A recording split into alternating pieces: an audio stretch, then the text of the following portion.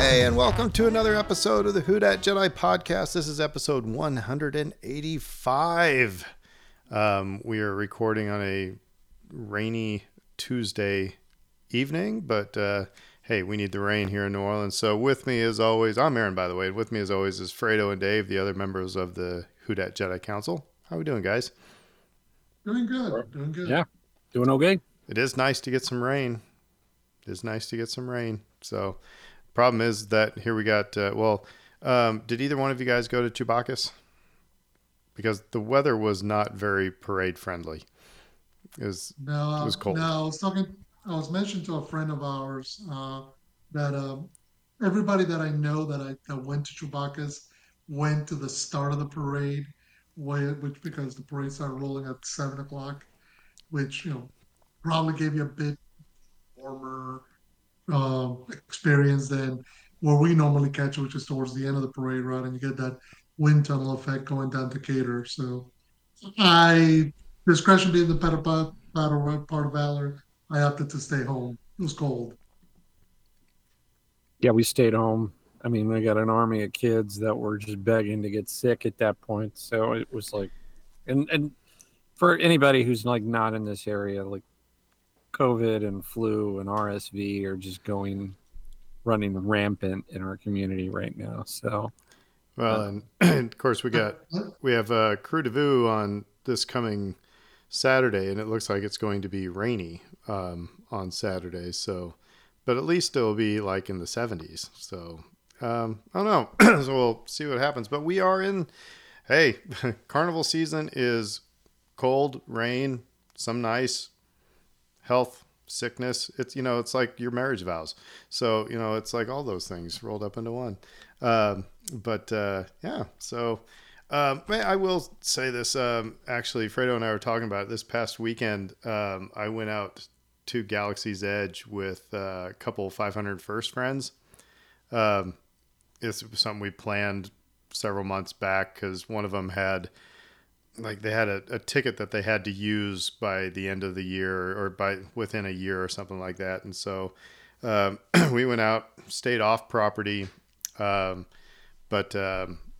just the first day we actually did a little bit of, we dressed up, did a little cosplaying and stuff like that. Played the bounty hunter game, which, that's what, so first of all, it's an addiction. All the beeping, and getting credits and everything like that is like you had to get 20 bounties to join the bounty guild. And so after day one, after I had 12 on my first day, I was like, well, dang it, I got to get the other 8. So it's just but it did look like a cool thing for like kids to do and stuff like that it doesn't cost any money. You just scan your magic band. It's basically a game of hot cold. You kind of walk around in your magic band plus. You need a magic band plus, and it kind of beeps faster and faster and faster as you get closer to your target, and then you use your phone to scan the doorway and you collect your bounty. And then you got to go to this creepy dude. It's a video screen, but a creepy dude to give you he's the guild master. But it was, like I said, it was kind of fun. Just addictive. We rode Smuggler's Run, and like a 5-year-old kid was the pilot. Actually, no, he was younger than 5. He was probably 3 to 4. And we're getting on. And so it was like, and Mom said, we're going to be pilots this time. And, the 3 of us are like going, oh, this is going to be, we're going to throw up. But what ended up happening was that Mom was in Chewie's seat and the kid was in Han's seat, and Mom ended up like flying both sides of the Falcon. Oh, we crashed into everything, but it was hilarious. It was hilarious. And the kid had a blast. So, yeah, that's the whole point, right? But the best part was one of the last times we rode it, we went in and, they have the Hondo Naka animatronic. And halfway through his spiel, Hondo has a stroke. He just goes completely limp, just like he's talking. All of a sudden, and they hustled everybody out of the room. It was like, go to the front, everybody get out. Because I don't know, they didn't want kids to be traumatized because Hondo like had a stroke. He kept on talking, but it was kind of funny. Then the next time we went in, there was a black sheet covering Hondo. So Sorry, kids. Hondo's taking a much needed break. yeah. But so that was kind of fun. Like I said, it was just, No, but we didn't do anything else except really hang around Galaxy's Edge. The second day I went and I rode Tower of Terror a couple times, but it was just to kick around, be nerds. So But I was going to say, and I think that that's a smart thing that Disney knows. I mean, Disney knows how to develop parks, and Bounty Hunter games a great way to keep, because how many rides you have at Galaxy's Edge? You have two. yeah, too. Rebels Run, Rides of the Resistance. But you still want everybody to stay in the land and go around and see everything, experience everything, and hopefully nudge nudge go towards the merchandising tables and All right. purchase something. So what's a great way to do that? You give them a game, you have people running around, you have experiences. Again, Disney knows how to do their job in terms of making sure they keep you there and keep you excited.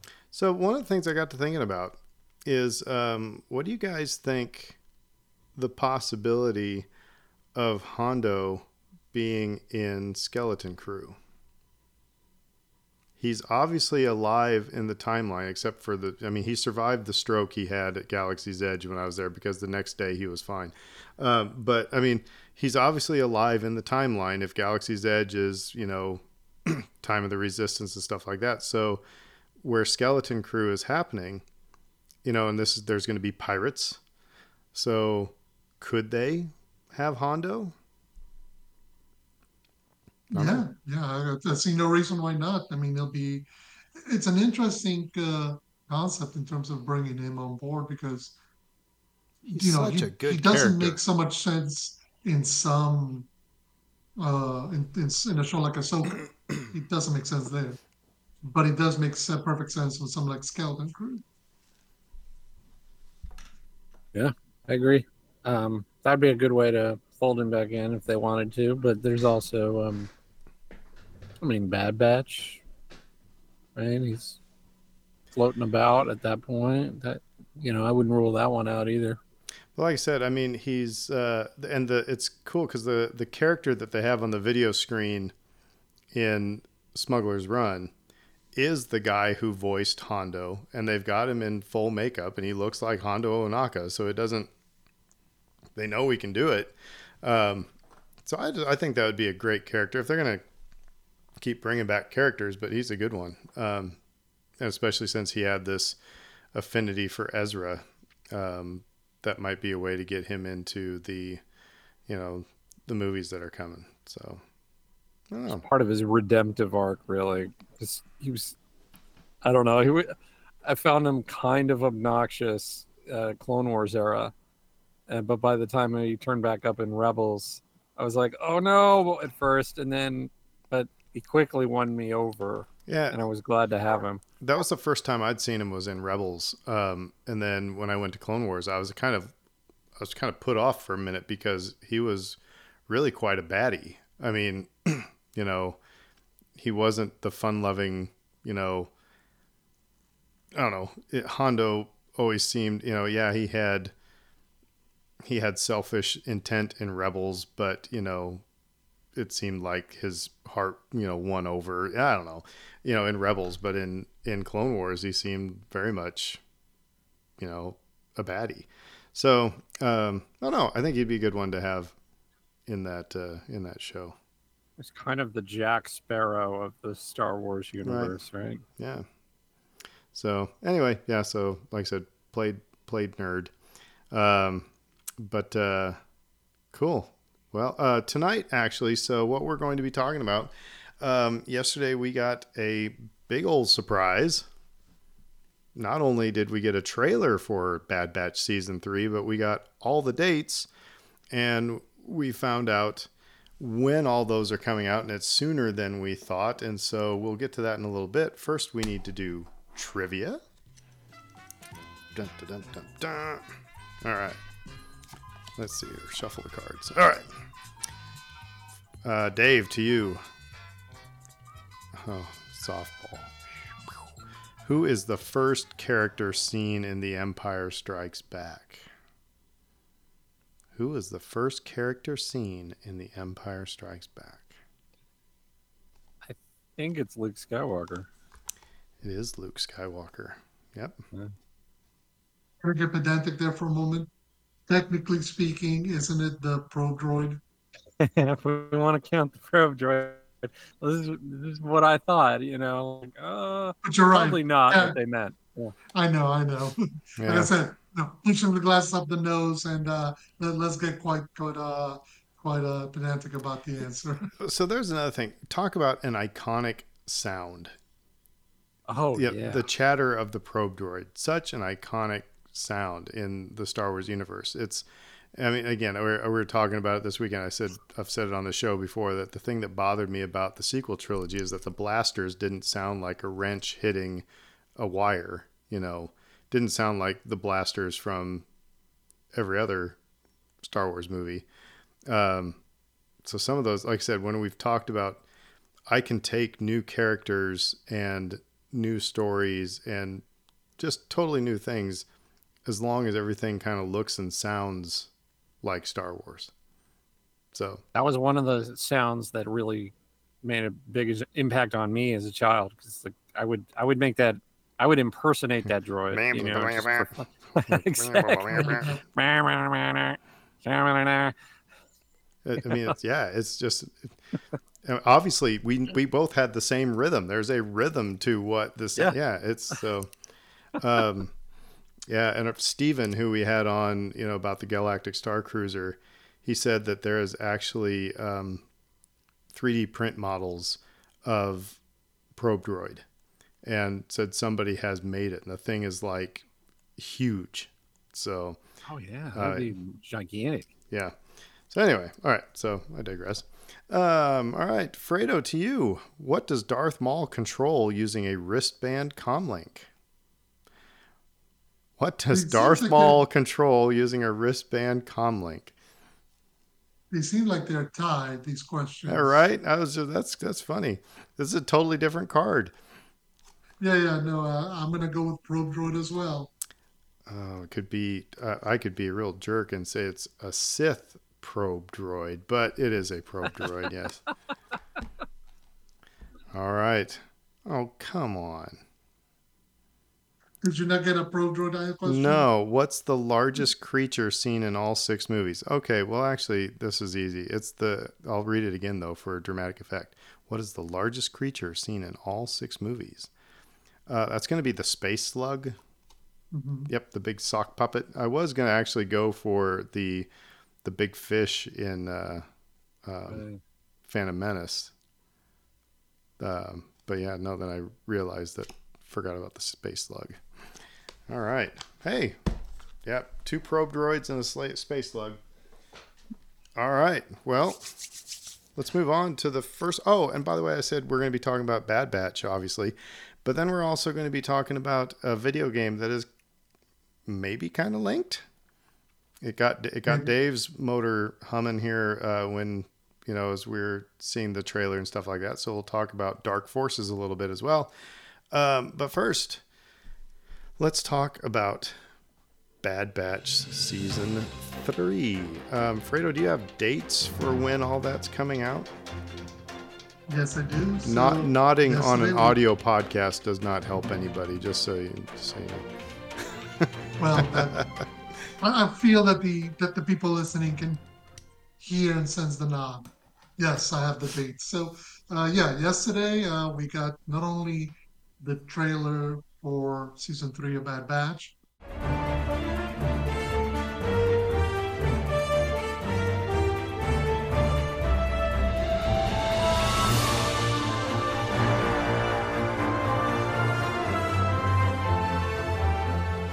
we got confirmation that it's going to premiere February 21st. And what's interesting is it's a 3-episode premiere. So you're getting 3 episodes of a 15-episode season right out the gate, February 21st. And you get a couple of days where you're going to get 2 episodes. And then the season finale will drop May 1st. So I can tell you the episode titles if you like also, because it's interesting. They released all that. Before we get into that, I'm sure you want to talk about some of what we saw in the trailer. Well, I mean, go ahead. Let's talk about talk about the dates and the titles. That's cool because I think that just kind of sets the stage a little bit. I think that's fine. Okay. Okay. So let's see. February 21st, you get season premiere Confined, Paths Unknown, and Shadows of Tantus. February 28th, you get A Different Approach. March 6th, The Return. I'm guessing that might be Rex. I don't know. March 13th, you get two episodes, Infiltration and Extraction. March 20th, you get Bad Territory. March 27th, you get The Harbinger. April 3rd, you get two episodes again, Identity Crisis and Point of No Return. And then after that, it's just an episode a week until the finale. So you go Juggernaut, Into the Breach, Flash Strike, and the season finale on May 1st, The Cavalry Has Arrived. Dun dun dun. Yeah, I mean, as always, the titles really. I mean, they don't give away a whole lot. I will say, let's maybe skip to the end here a little bit because there was one in there that you said the return, and you said you thought maybe Rex.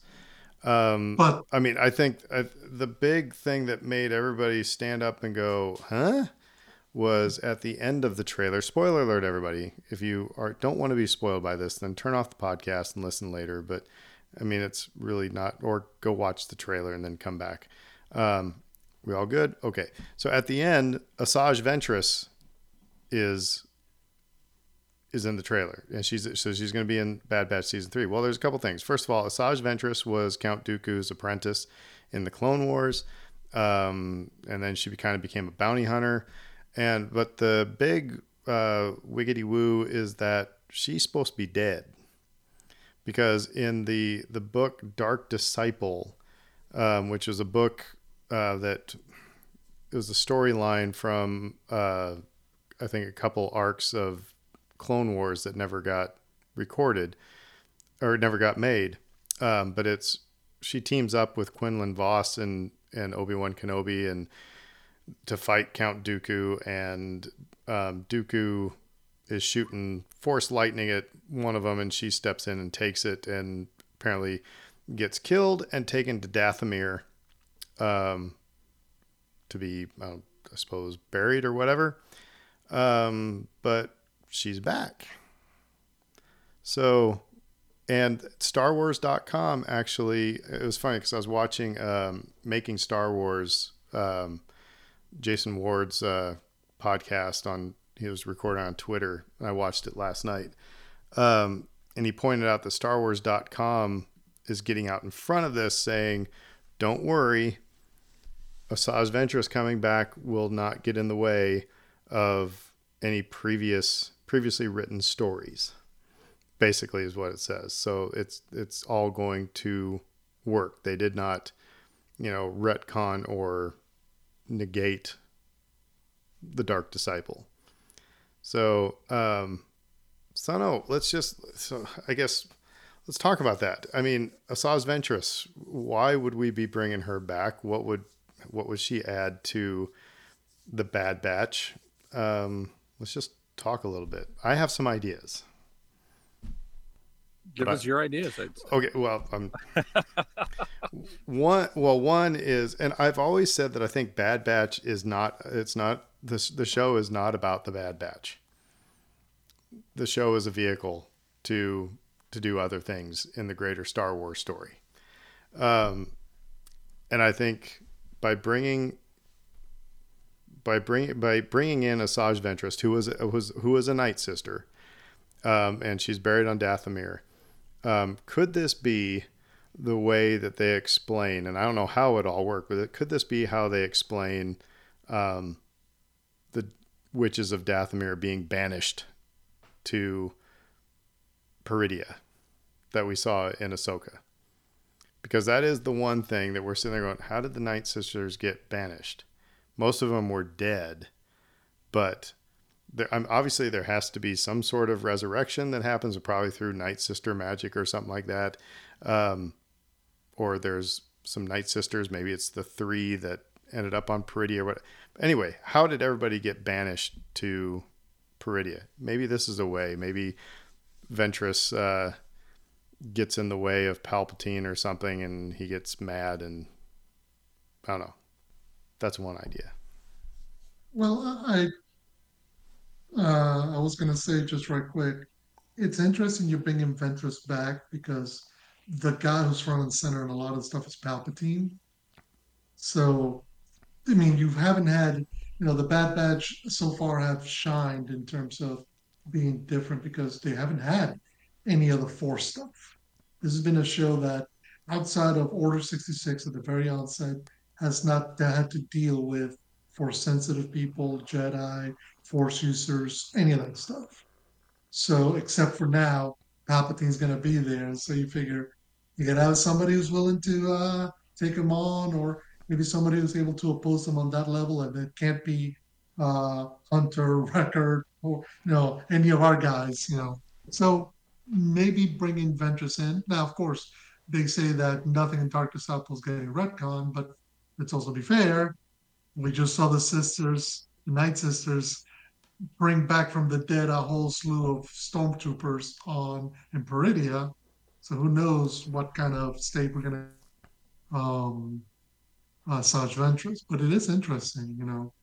I think it's put it this way, the natural reaction is just to be excited. So I'm excited for it.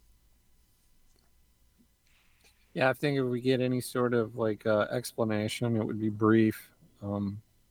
Maybe a couple lines here at the end of an episode or something to get us all excited. And then next week's show, they drop it entirely, like that kind of thing. But I guess like if we were to put odds on it, I'd say the odds are pretty decent that it might tie in with, if not the situation in Ahsoka, at least the Night Sisters in some general way. And the thing about her character, though, is if we're going to sit here and sort of analyze, like, why her? Mm-hmm. She's more of a anarchist, for lack of a better term, by this point, I think. Like, by the end of her run in Clone Wars, she had felt wronged and discarded, as these characters are wont to do on the dark side. They tend to get discarded. Now, what's interesting, sorry, hold that thought just because what's interesting is and I haven't read Dark Disciple. I just got a little bit of yesterday doing some research, but Quinlan Vos and Obi-Wan Kenobi call her a friend to the Jedi. So yes, an anarchist, but she has an interesting arc for a baddie. She's complicated, to be sure, but keep on going. Yeah, no, like by the end of Clone Wars, like she is actively helping them, but you don't really know if she has a different objective in mind than they do, other than revenge. And so, yeah, I use the term anarchist because she will introduce this level of unpredictability to a story, and she's kind of a wild card. And I would anticipate that would be her role in this. Like, what if we saw Cad Bane in the trailer? Yeah, we did. What if Cad Bane gets pulled in to oppose our heroes, so they feel like they need to bring in some extra muscle? And oh, by the way, she's available. Our circles have become intertwined with hers, and she's willing to help. A kind of evener of the odds situation potentially. But like I said, like I would almost be disappointed if she wasn't just inserting those crumbs of doubt in your mind at various points. Like, wait a minute, is she being honest here? Do we think we can trust her? Like that sort of thing. So the other interesting thing, this is my other thought, and this is kind of tinfoil hat and all the yarn from picture to picture on the whiteboard. but with her connection to Quinlan Voss, and Quinlan Voss being name dropped in Obi-Wan Kenobi as being one of the people who helped Jedi get, on the path, basically shuttling Jedi after Order 66. And I've said for a long time that I think Omega is Force sensitive. So is maybe Asajj Ventress is involved in the path, trying to get Jedi, working with Quinlan Voss to get, Jedi, safe and secure. And maybe she's the one that's going to be getting Omega to where she needs to be, safe and sound away from the Empire. Yeah, Thoughts? because it's interesting. We don't see either Asajj Ventress nor Omega again in the story. I mean, so at some point they have to disappear from the stage, so to speak, because they're not And they involved in can the original certainly trilogy. disappear and then come back like for Dave Filoni's movie. Anyway, just that's a Well, stretch. Keep on going, Fredo. Ahsoka, no, but Ahsoka season two, maybe. Again, we're talking about the Night Sisters. They're gonna be an elder. No, a certain Grand Admiral's headed towards Dathomir. So the idea of maybe finding Asajj there and her adult Padawan Omega there as well.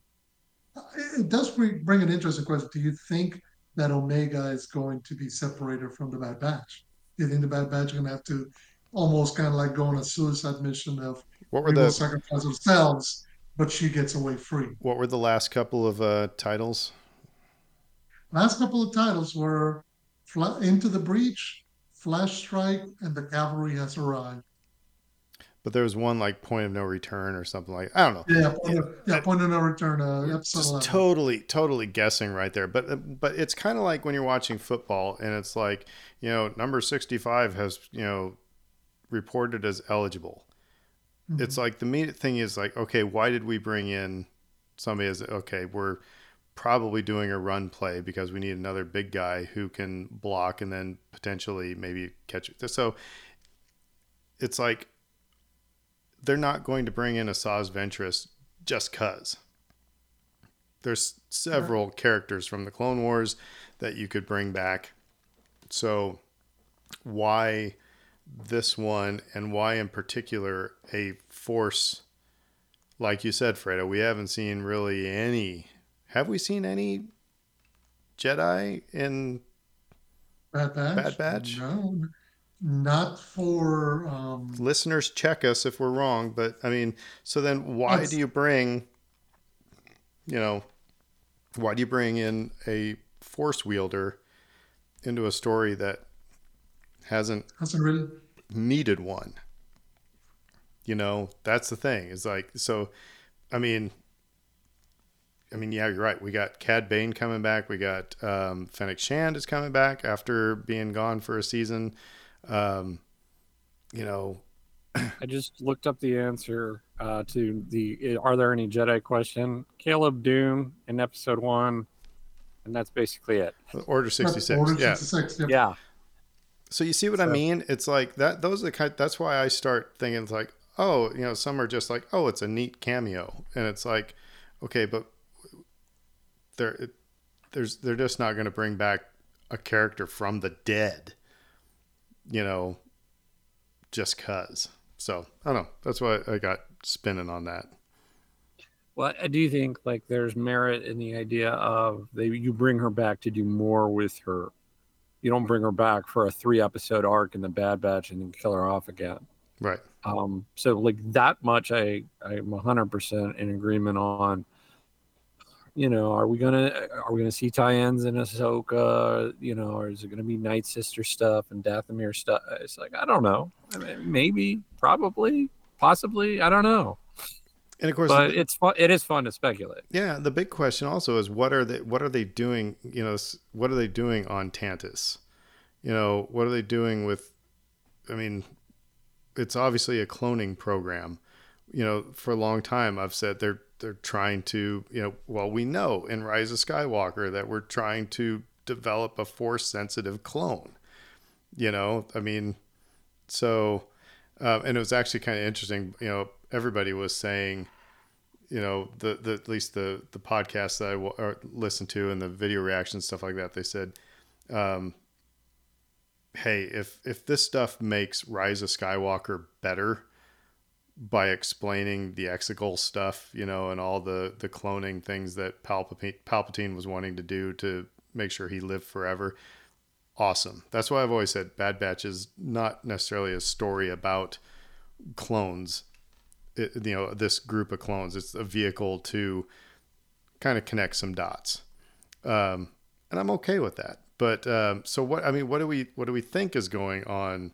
Because Palpatine has an interesting line in the trailer. He says basically, if this is what we need to do to secure the success of the Empire, then you get everything you need. I don't know. What'd you think of that line? By the way, Ian McDermott, which was awesome. So. Yeah, and like whenever you see the Emperor just like pop up, and two, like the stakes are higher now, right? Our heroes are in more danger just by his presence.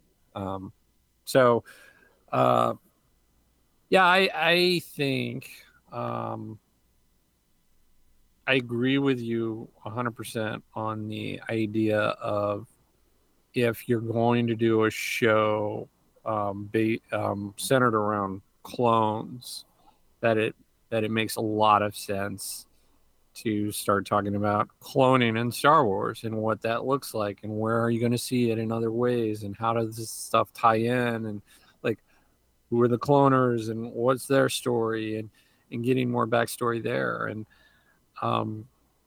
all of these things are logical progressions from that because that's pretty unmined territory.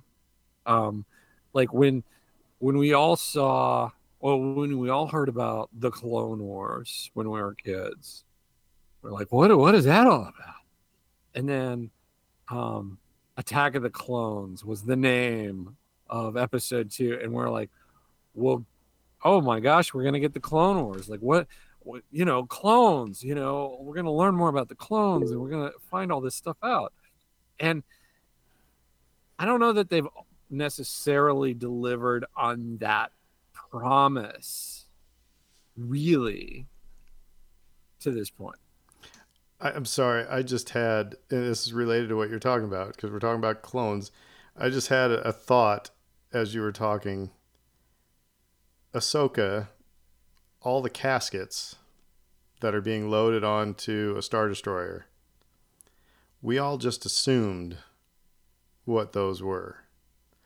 There are, in this storyline in the Bad Batch, I'm going to get back, and it's getting back to what I was talking about earlier. In the Bad Batch, there are still a lot of clones serving the Empire. A whole bunch. They haven't systematically wiped them all out. What if is in those caskets are dead clones or clones in hibernation or something? Maybe that's what Palpatine did to get rid of everybody. And Thrawn discovers them and brings them back. And do we have a whole army of zombie clones? I know this is sounding totally goofy, but I mean, and I think this is what makes this is turning this show into something more interesting. This is no longer, like you're saying, a story of just the Bad Batch. It's not just a story of these 4, 5, 6 characters that we've gotten to know over the last 2 seasons. This is now a story that has tie-ins not only to everything that came before it, but also seems to have ramifications and impacts on the story going forward, on everything we're going to see, whether it's Ahsoka season 2, whether it's the Mando verse movie that Dave Filoni is making. It seems like it's going to be laying a lot of the groundwork to connect everything from this period to the sequel trilogy and everything in between. That's what makes it a bit interesting and also a bit daring that they're willing to do it here. They're not doing it on a skeleton crew. They're not doing it on something like even the Acolyte, a live action show. They tell you when it's time to do your summer reading, you go, how does this all tie in? You got to go back and see this animated kids show from a few years back and get to know these characters, and then you'll see how it all connects. God, there's a lot there, right? And we didn't even we haven't uttered the name Snoke yet, right? But like obviously that's a big piece of this puzzle too. Um, I have my thoughts about dark forces and dark troopers, and we're going to get into that in a few minutes probably. Um, but it's regardless of like the payoff on all of that, and I'm trying to again like temper expectations because it feels like the way with Star Wars is give you a little bit and then give you more questions. And so that's probably going to be what we get. We're going to get a little bit and then like, well, wait, now I have, 50 more questions. So now what? And then roll credits. Um, so that would be my like point of caution with all of this, but it is so much fun. This is what makes Star Wars fun. Is like thinking about these things. Like what you were talking about like um all these caskets. Like what's in those caskets? We don't know, right? What if it's like a Sith burial ground? This is an army of Sith, right?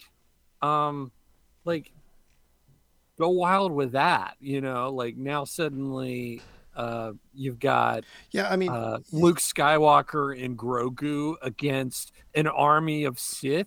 I mean yes, that would be absolutely, but again, my point is that we have some missing pieces of puzzles, and we've talked about this. Like, what the hell happened to all of the clones?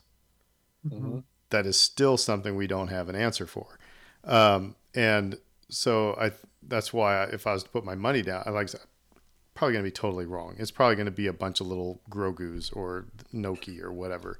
But that is one of those things where I hadn't thought about it until just now. It's like, how did the Night Sisters and why did the Night Sisters, those three at least, we know there are three that got banished. How and why? What's in all those caskets? And I never thought that they could explain that within the Bad Batch, but maybe they will.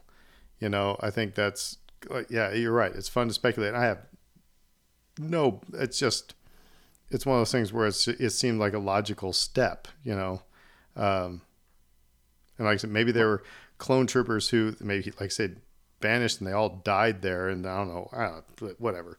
My money's on half-witted, half-formed Snokes. It's just like there's zombified Snokes. That's Zombie Snokes. No, I was going to say, we haven't had, and I'm not sure. I haven't checked the canon recently. In Legends, there's used to be this planet called Korriban.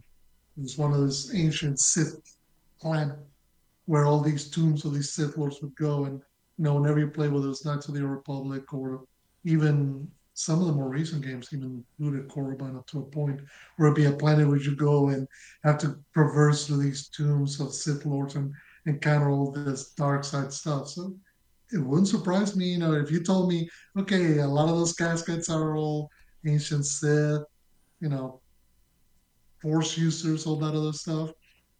At some point we've come to understand that the idea of the force is something that not everybody gets, but it's something that everybody wants on their side. And it's interesting that whereas say somebody like Thrawn is hitching his wagon, so to speak, to the Night Sisters, the move that Palpatine chose to do was, okay, I want to live forever.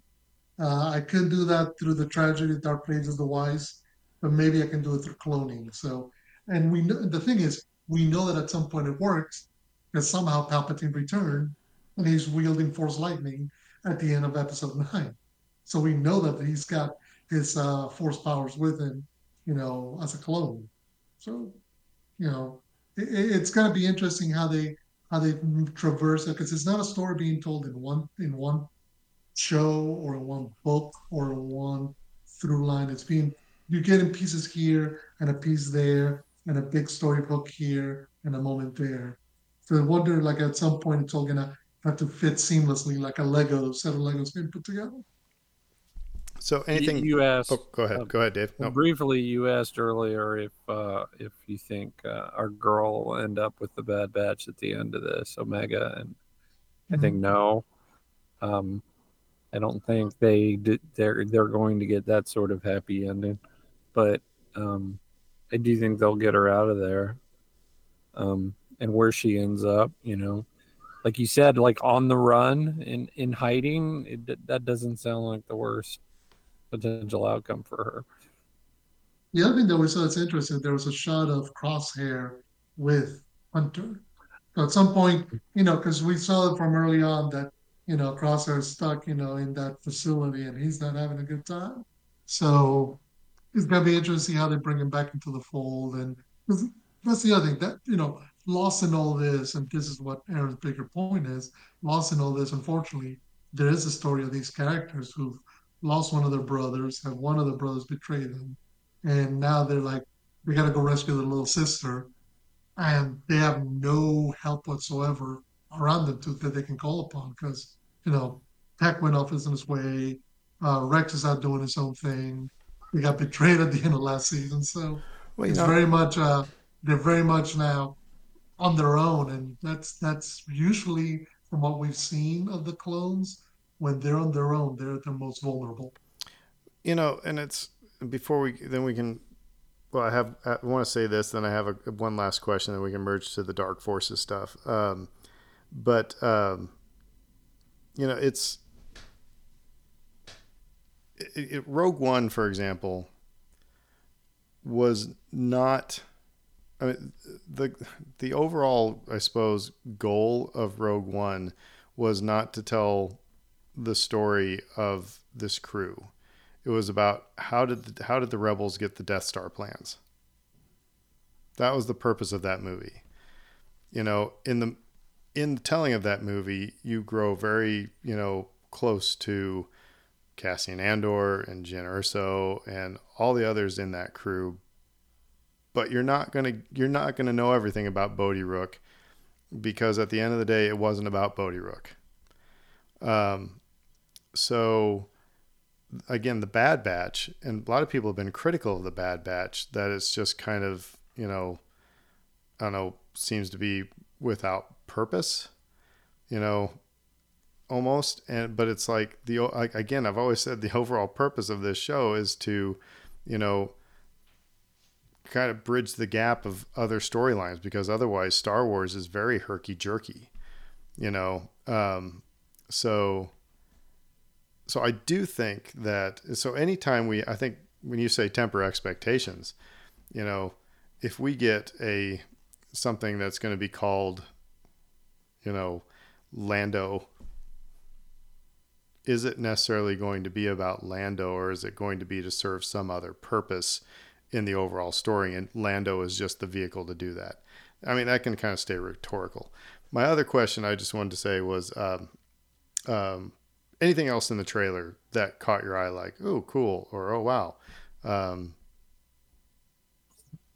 Uh, what you call Republic Commandos. And if you don't, again, I've watched lyrically in past episodes about Republic Commando video game, and I believe that character that we see that's leading the defense of the clone facilities is Scorch from the video game, which is what a turn. I did not expect that from him, but I'll leave that there for those of you who play the video game. You'll get what I'm saying.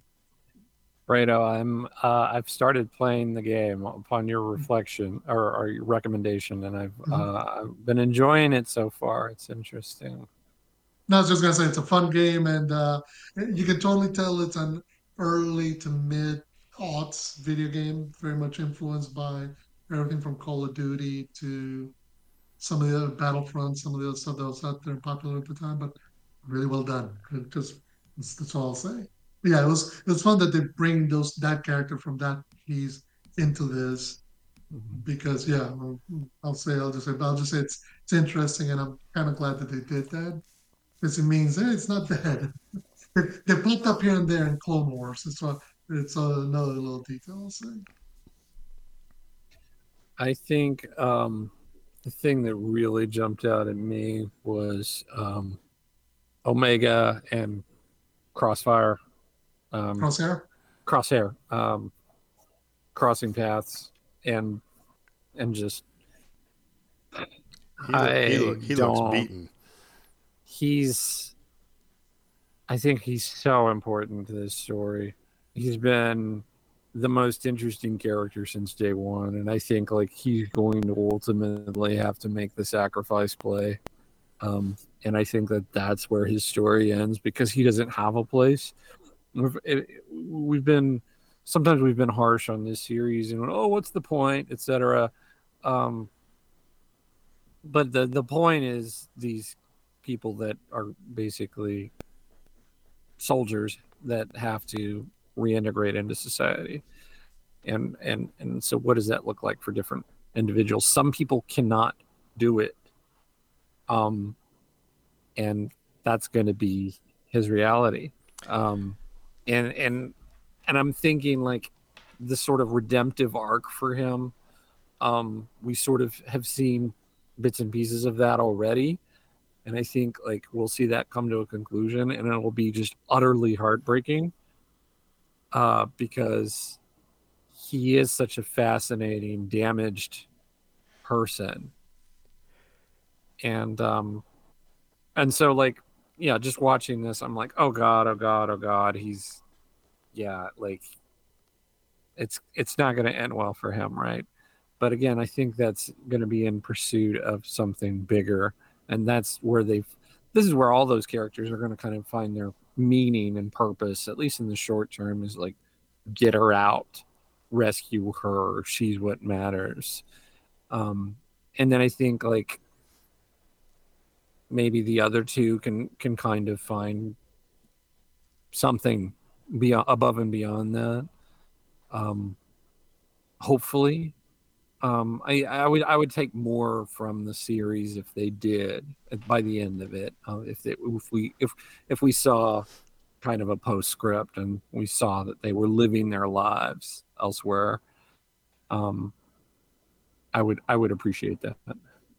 Just right quick, because you mentioned about that, we also got to see Wolf in the Hmm. trailer, which is Mm-hmm. interesting because we'll see him down the In line Rebels. later in Rebels. So, to your point about the clones as soldiers finding themselves a life beyond their service, life beyond the military, life beyond war, he's a good example of one that eventually does, in a kind of weird way, do that and then has to go back into it. So, it's interesting that, yeah, he's back also. Wouldn't it be cool if the clones who turned on the Jedi are somehow also involved in this path in saving Jedi? Wouldn't that be kind of a redemption story? But all that, Dave, how does all this? How is it? You think? How do you think it relates to a late '90s video game? Well, to get into that, I think I should give the 3 minute summation of what we're even talking about here for the uninitiated. So, Dark Forces um, was a video game that came out in 1995, and even though this doesn't really encompass it fully, it was essentially Star Wars meets Doom. And so, if you know what Doom is, great. You know exactly what I'm talking about right off the bat. If you don't know what Doom is, um, Doom was basically the first hugely successful first person shooter video game.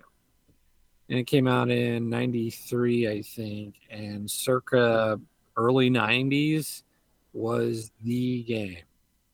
It was everywhere. It was Doom this, Doom that, Doom everything. And so LucasArts, in their wisdom, thought maybe we should try to graft a Star Wars story onto a Doom sort of experience and create what is in essence a Doom clone.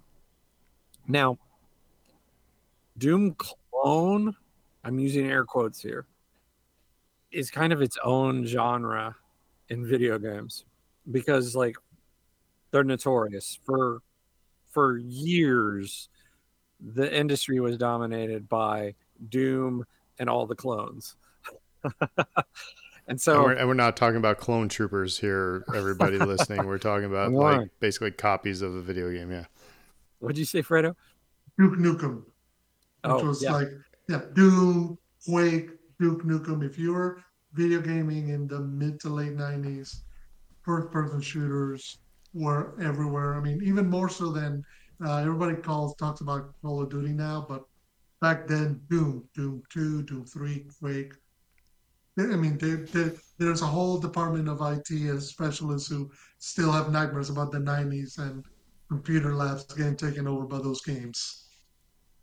It was basically a decade or so there where it was Doom and all of the clones. And then it took nearly 10 years for other games to sort of like emerge from those shadows and establish themselves in a way that was really impactful and important.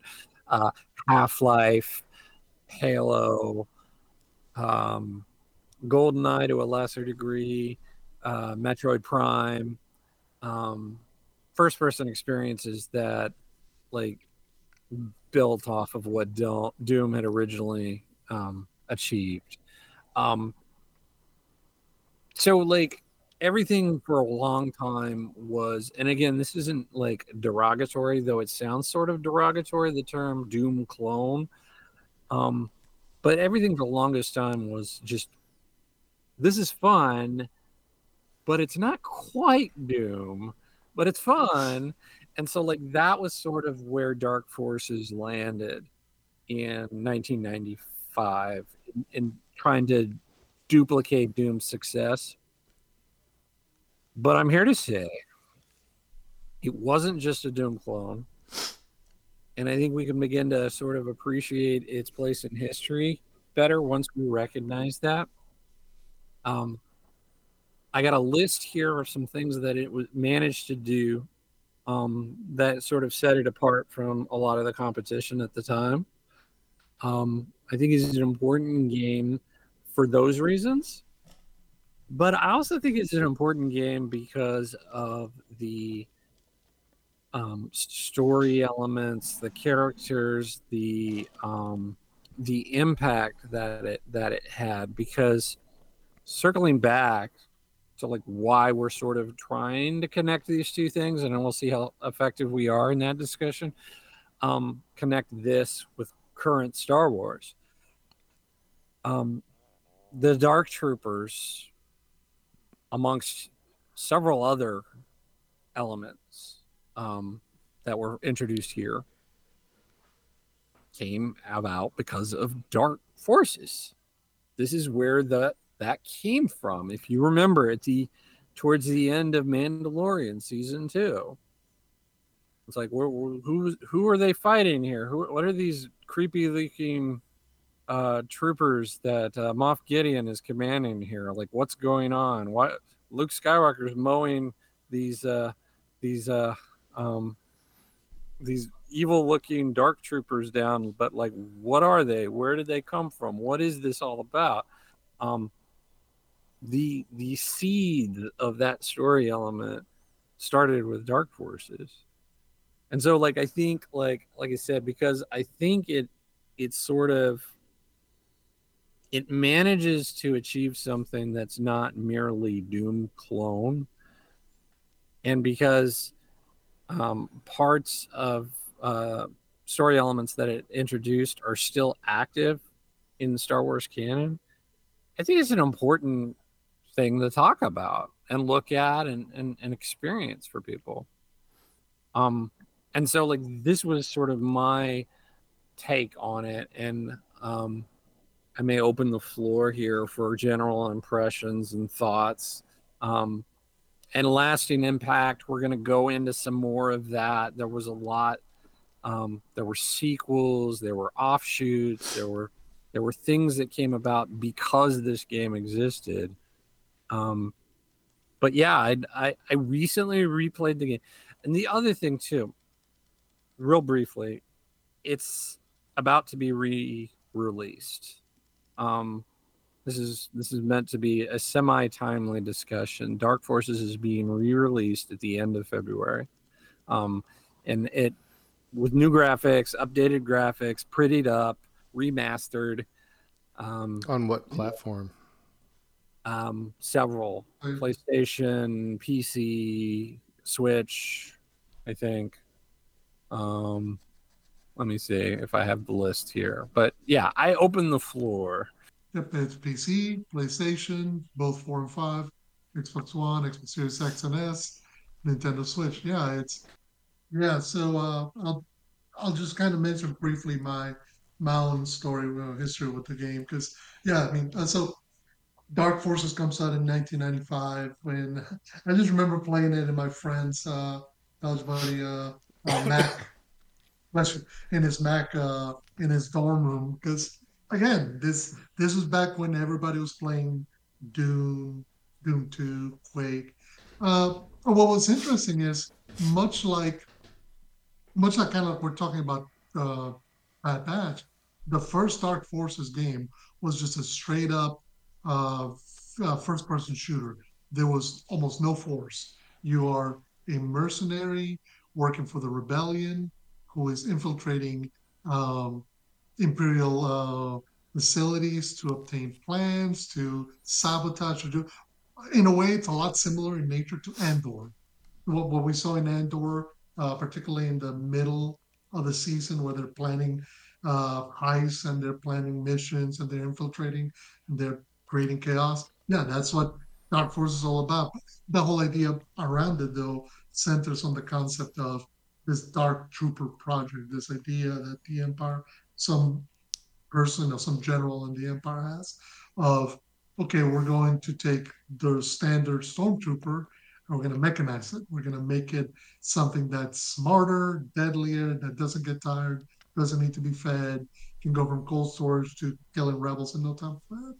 So and it was fun because you got to see Boba Fett, you got to see Jabba the Hutt, you got to go to Coruscant before before everybody even had seen Coruscant in the movie. So a lot of the story elements that uh, we'll get to later on, in the saga, kind of emerge out of here just because, LucasArts said, okay, everybody's liking those first-person shooting games. Let's make one of our own.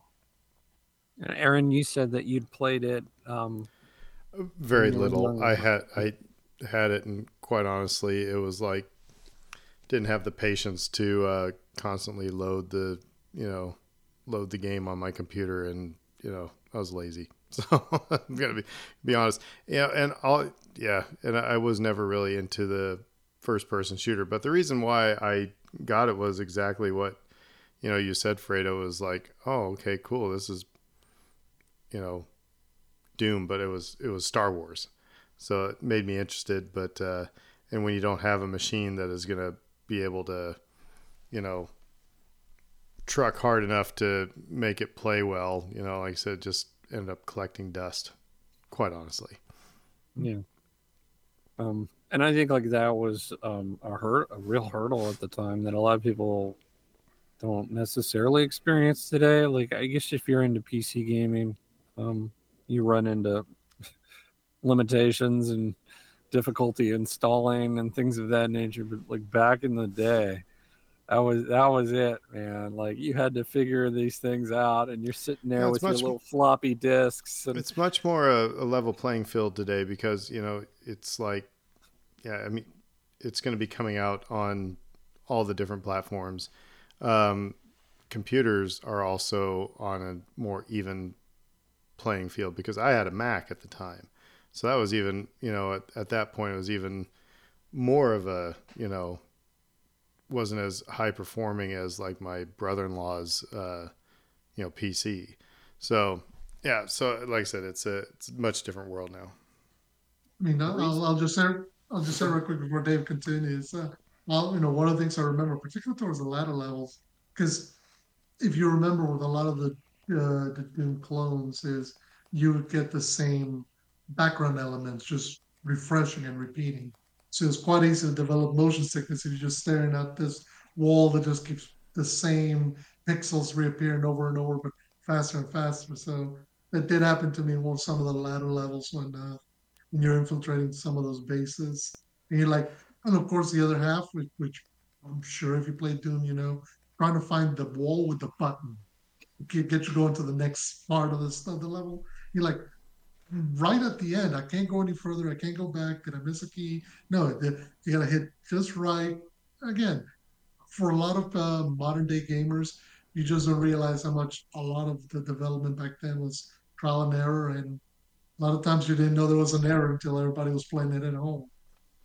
So, what are your thoughts, Dave, about how this works into the Bad Batch? So like, also I will say this, like, the motion sickness thing is real, because there was an exaggerated bobbing motion too. And if you haven't played this thing in a while, the guy's got like his gun, and his gun is like going up and down, up and down, up and down, and like as if to simulate him sort of walking. But like I said, they made it too intense. So like that's a thing, and the visuals are ugly as sin, because like if you go back and you play this today, you're going to be like, what is going on? This is so ugly. Why did people how do people play this? I don't even understand. um all of that needs to be acknowledged up front. I went back and I played this thing on Steam, because almost every game you can think of is available on Steam. And I thought, goodness, it's been 30 years since I played this thing. So let me go back and see, is it any good? Well, 29 years, I guess. Technically not quite 30 yet. We're creeping up on 30 though. But to answer your question, um, the Dark Trooper piece of this like makes me think like we're dealing with clones, we're dealing with cloning technology, we're dealing with stormtroopers. We've seen dark troopers make an appearance, so far in the series. Again, like within the context of the game, it was more oriented around the idea that these were synthetic beings, and it was the synthetic that was elevating their performance. Um, but I think they sort of back wrote that in in the sequels. And as you went along in the story, your main character became force sensitive, and the engine that they established here developed into a force sensitivity ability to play as a Jedi, which was not something that we'd really seen, at least not from a first person slash third person behind the shoulder perspective where you feel like you're the Jedi. Um, we had Super Star Wars and a few other things where you maybe got to sort of play around a little bit with those ideas. But what they established here, they built off of that and they developed it into um, a storyline which allowed you to take over that sort of role. And you were able to do it in a way that predated Knights of the Old Republic and some of the other games that would come along after the fact that we look at now as being like, wow, that's one of those all-time great Star Wars games, and it's because you can do force lightning, or you can do the super jump, or throw your lightsaber at people. Um, all of those things came out of this. This is where that started. And again, like this game, the very first game in the series, you weren't force sensitive. You were a guy with a gun. You got a few guns to cycle through, and as you went along, your artillery increased, the strength of the enemies increased.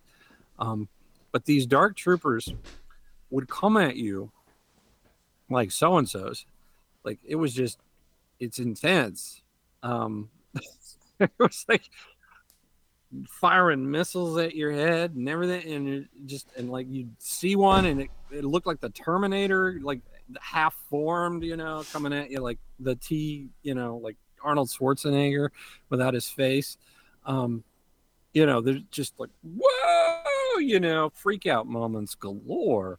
Mm-hmm. Um, and the gory aspect of it, the horror aspect of it, I think like when these things pop back up in the canon, I was here for it because like that left an indelible mark on me originally playing those games. Like when they show up in Mandalorian, I'm like, oh my god, yes, I this is it. This is the stuff right here. These guys mean business. They're scary. You don't want to mess with them. And here's how I know, because I have dealt with them personally. It was me. Um, and so like that long-winded way of saying, when we look at Bad Batch right now and we're talking about cloning and force sensitivity and troopers and I go immediately into this area of Moff Gideon, dark troopers, and creating an army, so to speak. Maybe not an army of undead yet, but an army of force sensitive individuals. Yeah, I'll say that, and this is, and you bring up two interesting points there that are quite true. One, the first game has a way more of a horror feel to it than any of the sequels. Just because, I mean, in you are very much when you play, and we've gone 30 minutes about this game. The character you play is called Kyle Katarn. They actually, what's funny is they actually do take him out of the video games and insert him into the novels. Like he's a character whose story you follow in the expanded universe and the Legends universe in the New Jedi Order novels. He's taking up, part with Luke and Leia and Han, and he comes out of these video games. But yeah, the first game, he was just a guy with a gun. Very smart guy, very competent agent of the rebellion, but he's just a guy with a gun, and he's discovering this almost Dr. Frankenstein level horror project that the Empire's involved in, which, let's face it, you would expect the Empire to be involved. The sequels, though, once they start giving him powers, and particularly like the first one, was it goes Dark Forces, then it goes Dark Forces 2, Jedi Knight, and I think somewhere by the sequel they go the Jedi Knight thing is the thing that people latch on to because it's the first time you get skill trees. The idea of light side powers and dark side powers comes out of here. The idea that you could design your own lightsaber in a video game. The idea that you could level up as a Jedi and learn how to do stuff, which the game would require you to do in order to achieve certain metrics, reach certain levels. The idea that you could lightsaber duel a bad guy or a villain in your path. You know, a lot of that stuff takes it out of the horror element because let's face it, the Jedi are not going to be scared of anything. You can put a Jedi in the middle of you know, Dr. Frankenstein's level. They're going to be like, we can deal with this. But a normal, regular Joe Schmo is going to be freaking out. They don't freak out. So, but it's such an interesting element that this story kind of goes from your standard first-person shooter Doom clone, and once it finds its way to giving you force powers and a lightsaber, the whole series changed, and it goes through three more games. And the other thing that's interesting, you could tell how gaming kind of shifts from the first game to say maybe that Jedi Knight 2. Because in the first game, it's very much a LucasArts animated game where you're getting cutscenes that are all animated, meaning they're all cell shaded. It's a lot like, say, Return to Monkey Island or Grim Fandango or those kind of LucasArts video games, the early 90s stuff, or Full Throttle.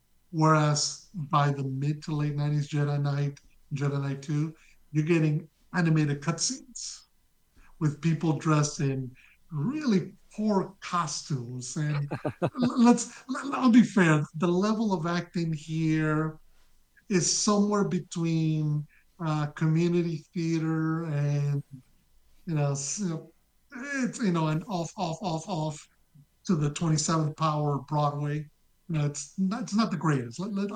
I'll be kind of say that it's very stilted. I mean, you get Mara Jade in Jedi Knight and Dark Forces too, so it's always like, oh, Mara Jade's here. They're even back then they're like finding ways to kind of bring all these elements of the expanded universe together. Uh, but it's an interesting series because the moment they make that switch to here you go, you're a Jedi, here's your lightsaber, level up your force powers, the horror just goes away because you can't really tell me that the Jedi's are gonna get scared here. So, but it's a lot of fun, and I mean, geez, I wasted so many hours on Jedi Knight too, just leveling up that tree. So if we don't get like the specific, Dark Trooper story elements here, I kind of suspect we might. We may not. I think it's like that horror element. And I think like cloning by its very nature sort of like goes into that. Like there's this idea behind it that's a very primal idea of no, there's one me. I don't want there to be more me's out there. Um, and it really sort of affects your perspective on things to just have that viewpoint attacked. Like, oh, there's the possibility that there could be more use, and here they are. Or, oh, we're just going to graft evil onto evil incarnate and robotics onto a stormtrooper to make them more powerful and actually scary as opposed to the misfiring goofs that we all know and love. Um, there's a lot of like creep show elements going on in the undertones of this. And so this game like was swimming in the deep end with some of this stuff. Like you didn't see this in mainstream Star Wars. Not to mention the fact this was like the dead period, right? For Star Wars. When this game came out, yeah, it was a Doom clone.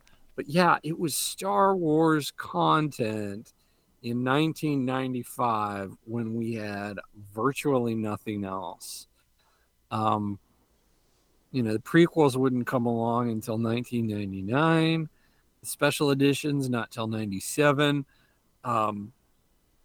We had the books and some role-playing games and those Super Nintendo games. Other than that, it was PC gaming. And we'd seen some flight simulators that were pretty cool. My fighter. Mm-hmm.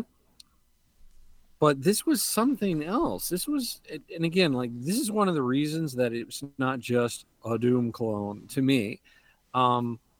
It incorporated polygons in a really good way, like better than we'd seen to that point. The surfaces were more detailed. You had a ship that would fly in during gameplay. You're just, chugging along and you're like, I need a pickup, because my mission's over. Your ship would come down in. And it was one of these polygon looking, like Star Fox looking ships, but it was like incorporated into the game while you're running around with your gun. And so, like, that was really cool and advanced for the time. You had the ability to look up and down with your gun and point your gun at targets above you and below you. That was not a thing. Like Doom, it was straight ahead. That was it. And you could strafe. But you couldn't look up or down. Like that was a thing now. You can suddenly do this. Dark Forces introduced puzzle elements. You were talking about sometimes it was mystifying. You're like, oh, I need this key that I got from this Imperial officer to decode this puzzle at this other end of this maze. And it's like there were times where you're like, wait, I gotta go look this up. I don't know what I'm doing here. But it indicated a more cerebral approach to this stuff, which wasn't always the case with shooters because it was just mostly bang bang and kill as many people as you can at that time. So like they were attempting to do something more with it. And then again, the honest to goodness story, um, which is why the horror elements sort of worked as well as they did. They were able to build them up. They were telling you the story as you went along, and you were like, they're developing these creep show troopers. They're going to try to kill you. You've got to shut this program down. And oh, by the way, they're going to want to kill you. They're going to you, right? Um, and above and beyond this idea of blow everything up, shoot everything that moves, you're dealing with story. And with like Doom, it was like, go to hell, kill the bad guys, and get home. Like that was it. And then like every Doom clone, it was kind of the same thing. And with Dark Forces, it was a freaking story. It was a story. And like I can tell you 100%, this was pretty advanced stuff for the time that it came out, because I just replayed this game and I really enjoyed the story elements here. I've been trying to put these sorts of games in context. I've been going back and I've been playing older stuff and trying to figure out like, well, what led to what, why is so and so important, etc., etc. And this game told a story. And again, with horror elements that were really sort of impactful, and story elements that ultimately current story creators decided we should draw from that. That's still valuable. That's valid. What they were doing then is cool or interesting. Let's riff on that. Let's use that. And I just think like that's the ultimate compliment. And here we are in 2024 still talking about this game that's 29 years old now. And again, if somebody is like, they hear this discussion, they think, oh, I'd like to maybe go check it out.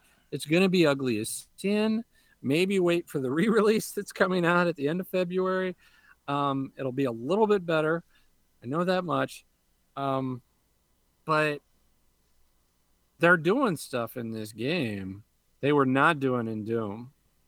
And like I said, Half-Life, Halo, those sorts of immersive, story-driven experiences. I honestly feel like Dark Forces did it first. Maybe not quite as well. Maybe not as pretty a game. But like here it is, man. I went back and I played this thing and I was like, what? I was waiting for it to just be this ugly thing that was just rudimentary as heck. And like, I was going to be like, nope, not worth your time. Not worth anybody's time. And instead, I really enjoyed it. I really enjoyed revisiting it. And for Aaron and for others who are like, well, I'm not sure. I didn't really like it the first time around. I can't promise you that it'll be any better this go around. But for people who are sort of interested in video game history, interested in Star Wars history, haven't experienced this game, it might be worth your while to check it out here in another month or so. Well, it'll be interesting to see if any of those elements do make it into the current, whether it's Bad Batch or Ahsoka or anything like that. So it'll be cool. So, Fredo, did you have anything else to add? No, and I think, but I think that the warning you kind of give is probably the best. Wait for the remaster, because the reality is you are talking about a 30-year-old game, and there is some charm to classic video games. You know this better than I do. Actually, both do, in terms of when you play something from the heyday of the 80s and you get 8-bit quality glory, and there's something warm and comforting about it. When you think back to gaming in the 90s, there was such an upheaval because computing power is now getting in the hands of people who could, in their garages, in their spare bedroom, in their offices, do a lot of great things. I mean, People forget Doom was invented by, created by four guys in an office space. So, now it takes a whole army of engineers and programmers and developers, and you know, so while you gotta respect the ingenuity, you also have to go back and kind of grade it on a curve because there's not as much charm in some of those early PC games of the '90s, early to mid '90s. But at the same time, yeah, 100%. What you're seeing in Dark Forces is one of those things that um, you also see in a lot of PC gaming of that era where they are making up for the lack of power that they have, meaning computing power, processing power, with storytelling. This is, I mean, where you get stuff like whether it's Warcraft or Starcraft for real-time strategy or Command and Conquer. You also get stuff like Fallout, the original Fallout games, which are all very much traditional storytelling adventures. You get stuff like even like Myst, which are puzzle gaming to the extreme. I don't know if you ever played that. That game's a mind trip. Anyway, point being, there was a lot of creativity at that point because the technology is getting in people's hands, but also when you go back and replay and revisit it, there's not the level of necessary charm that a Donkey Kong would have. It's not gonna have the level of charm that a Super Mario Brothers is going to have. Like you could pick up the original Legend of Zelda and play it right now and understand its limitations and fall in love with it all over again. You're not necessarily going to do that with a lot of the games of the early to mid '90s because they don't have that. But what they do have in spades, a lot of that storytelling. I think Dark Forces does that for Star Wars gaming. That's You can draw a through line from Shadows of the Empire through Dark Forces to Knights of the Old Republic to everything we get today. Everything from Jedi Survivor to Battlefront and everything in between. Because it does that level of creativity that was given to those creators, those developers back then, because they're like, well, we don't know what we're doing, figure it out. And sometimes the easy solution is just simply go, well, it's not that we don't have the power to render that. It's congratulations, you've reached the end of this level. Now you must get into this ship and go cutscene. That's where you're fixing the cutscene. So they don't have the charm of the old 8-bit generation, but they have their own unique thing. But yeah, if you're going to play this game, February 28th is when it drops on Steam and all the other platforms and um, consoles. Pick it up. It's an interesting game, in terms of historical for Star Wars. Cool. Anything else for the good of the order before we sign off for the week? If not, you can hit us up on Twitter, on Facebook. Let us know what you thought about the Bad Batch trailer. If you've played Dark Forces, or if you've been inspired to go play Dark Forces, let us know what you think. You'll definitely get some responses from Dave if you're talking video games. So, like I said, hit us up, let us know what you think, and until then, we will say who dat. Yeah. Have a good week, everybody. McClunky.